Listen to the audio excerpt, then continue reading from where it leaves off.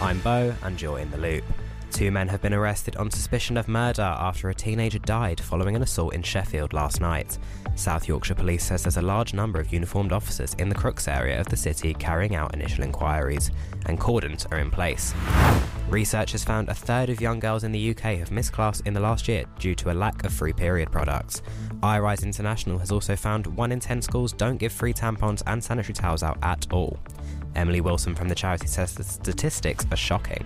Before the pandemic, 1 in 10 girls were struggling to access products, and that's now up to 1 in 4. Despite the fact that we do have a scheme to provide these products in school, this latest data shows that nearly half of girls are actually struggling to access those products when they need them. And finally, Manchester United attacker Alessia Russo insists it will be an exciting last day of the season, regardless of who's crowned Women's Super League champions. They trail leaders Chelsea by 2 points heading into the final round of fixtures tomorrow.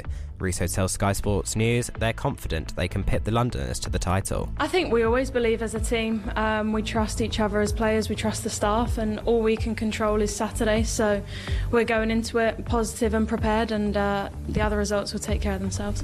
That was your Loop News Roundup.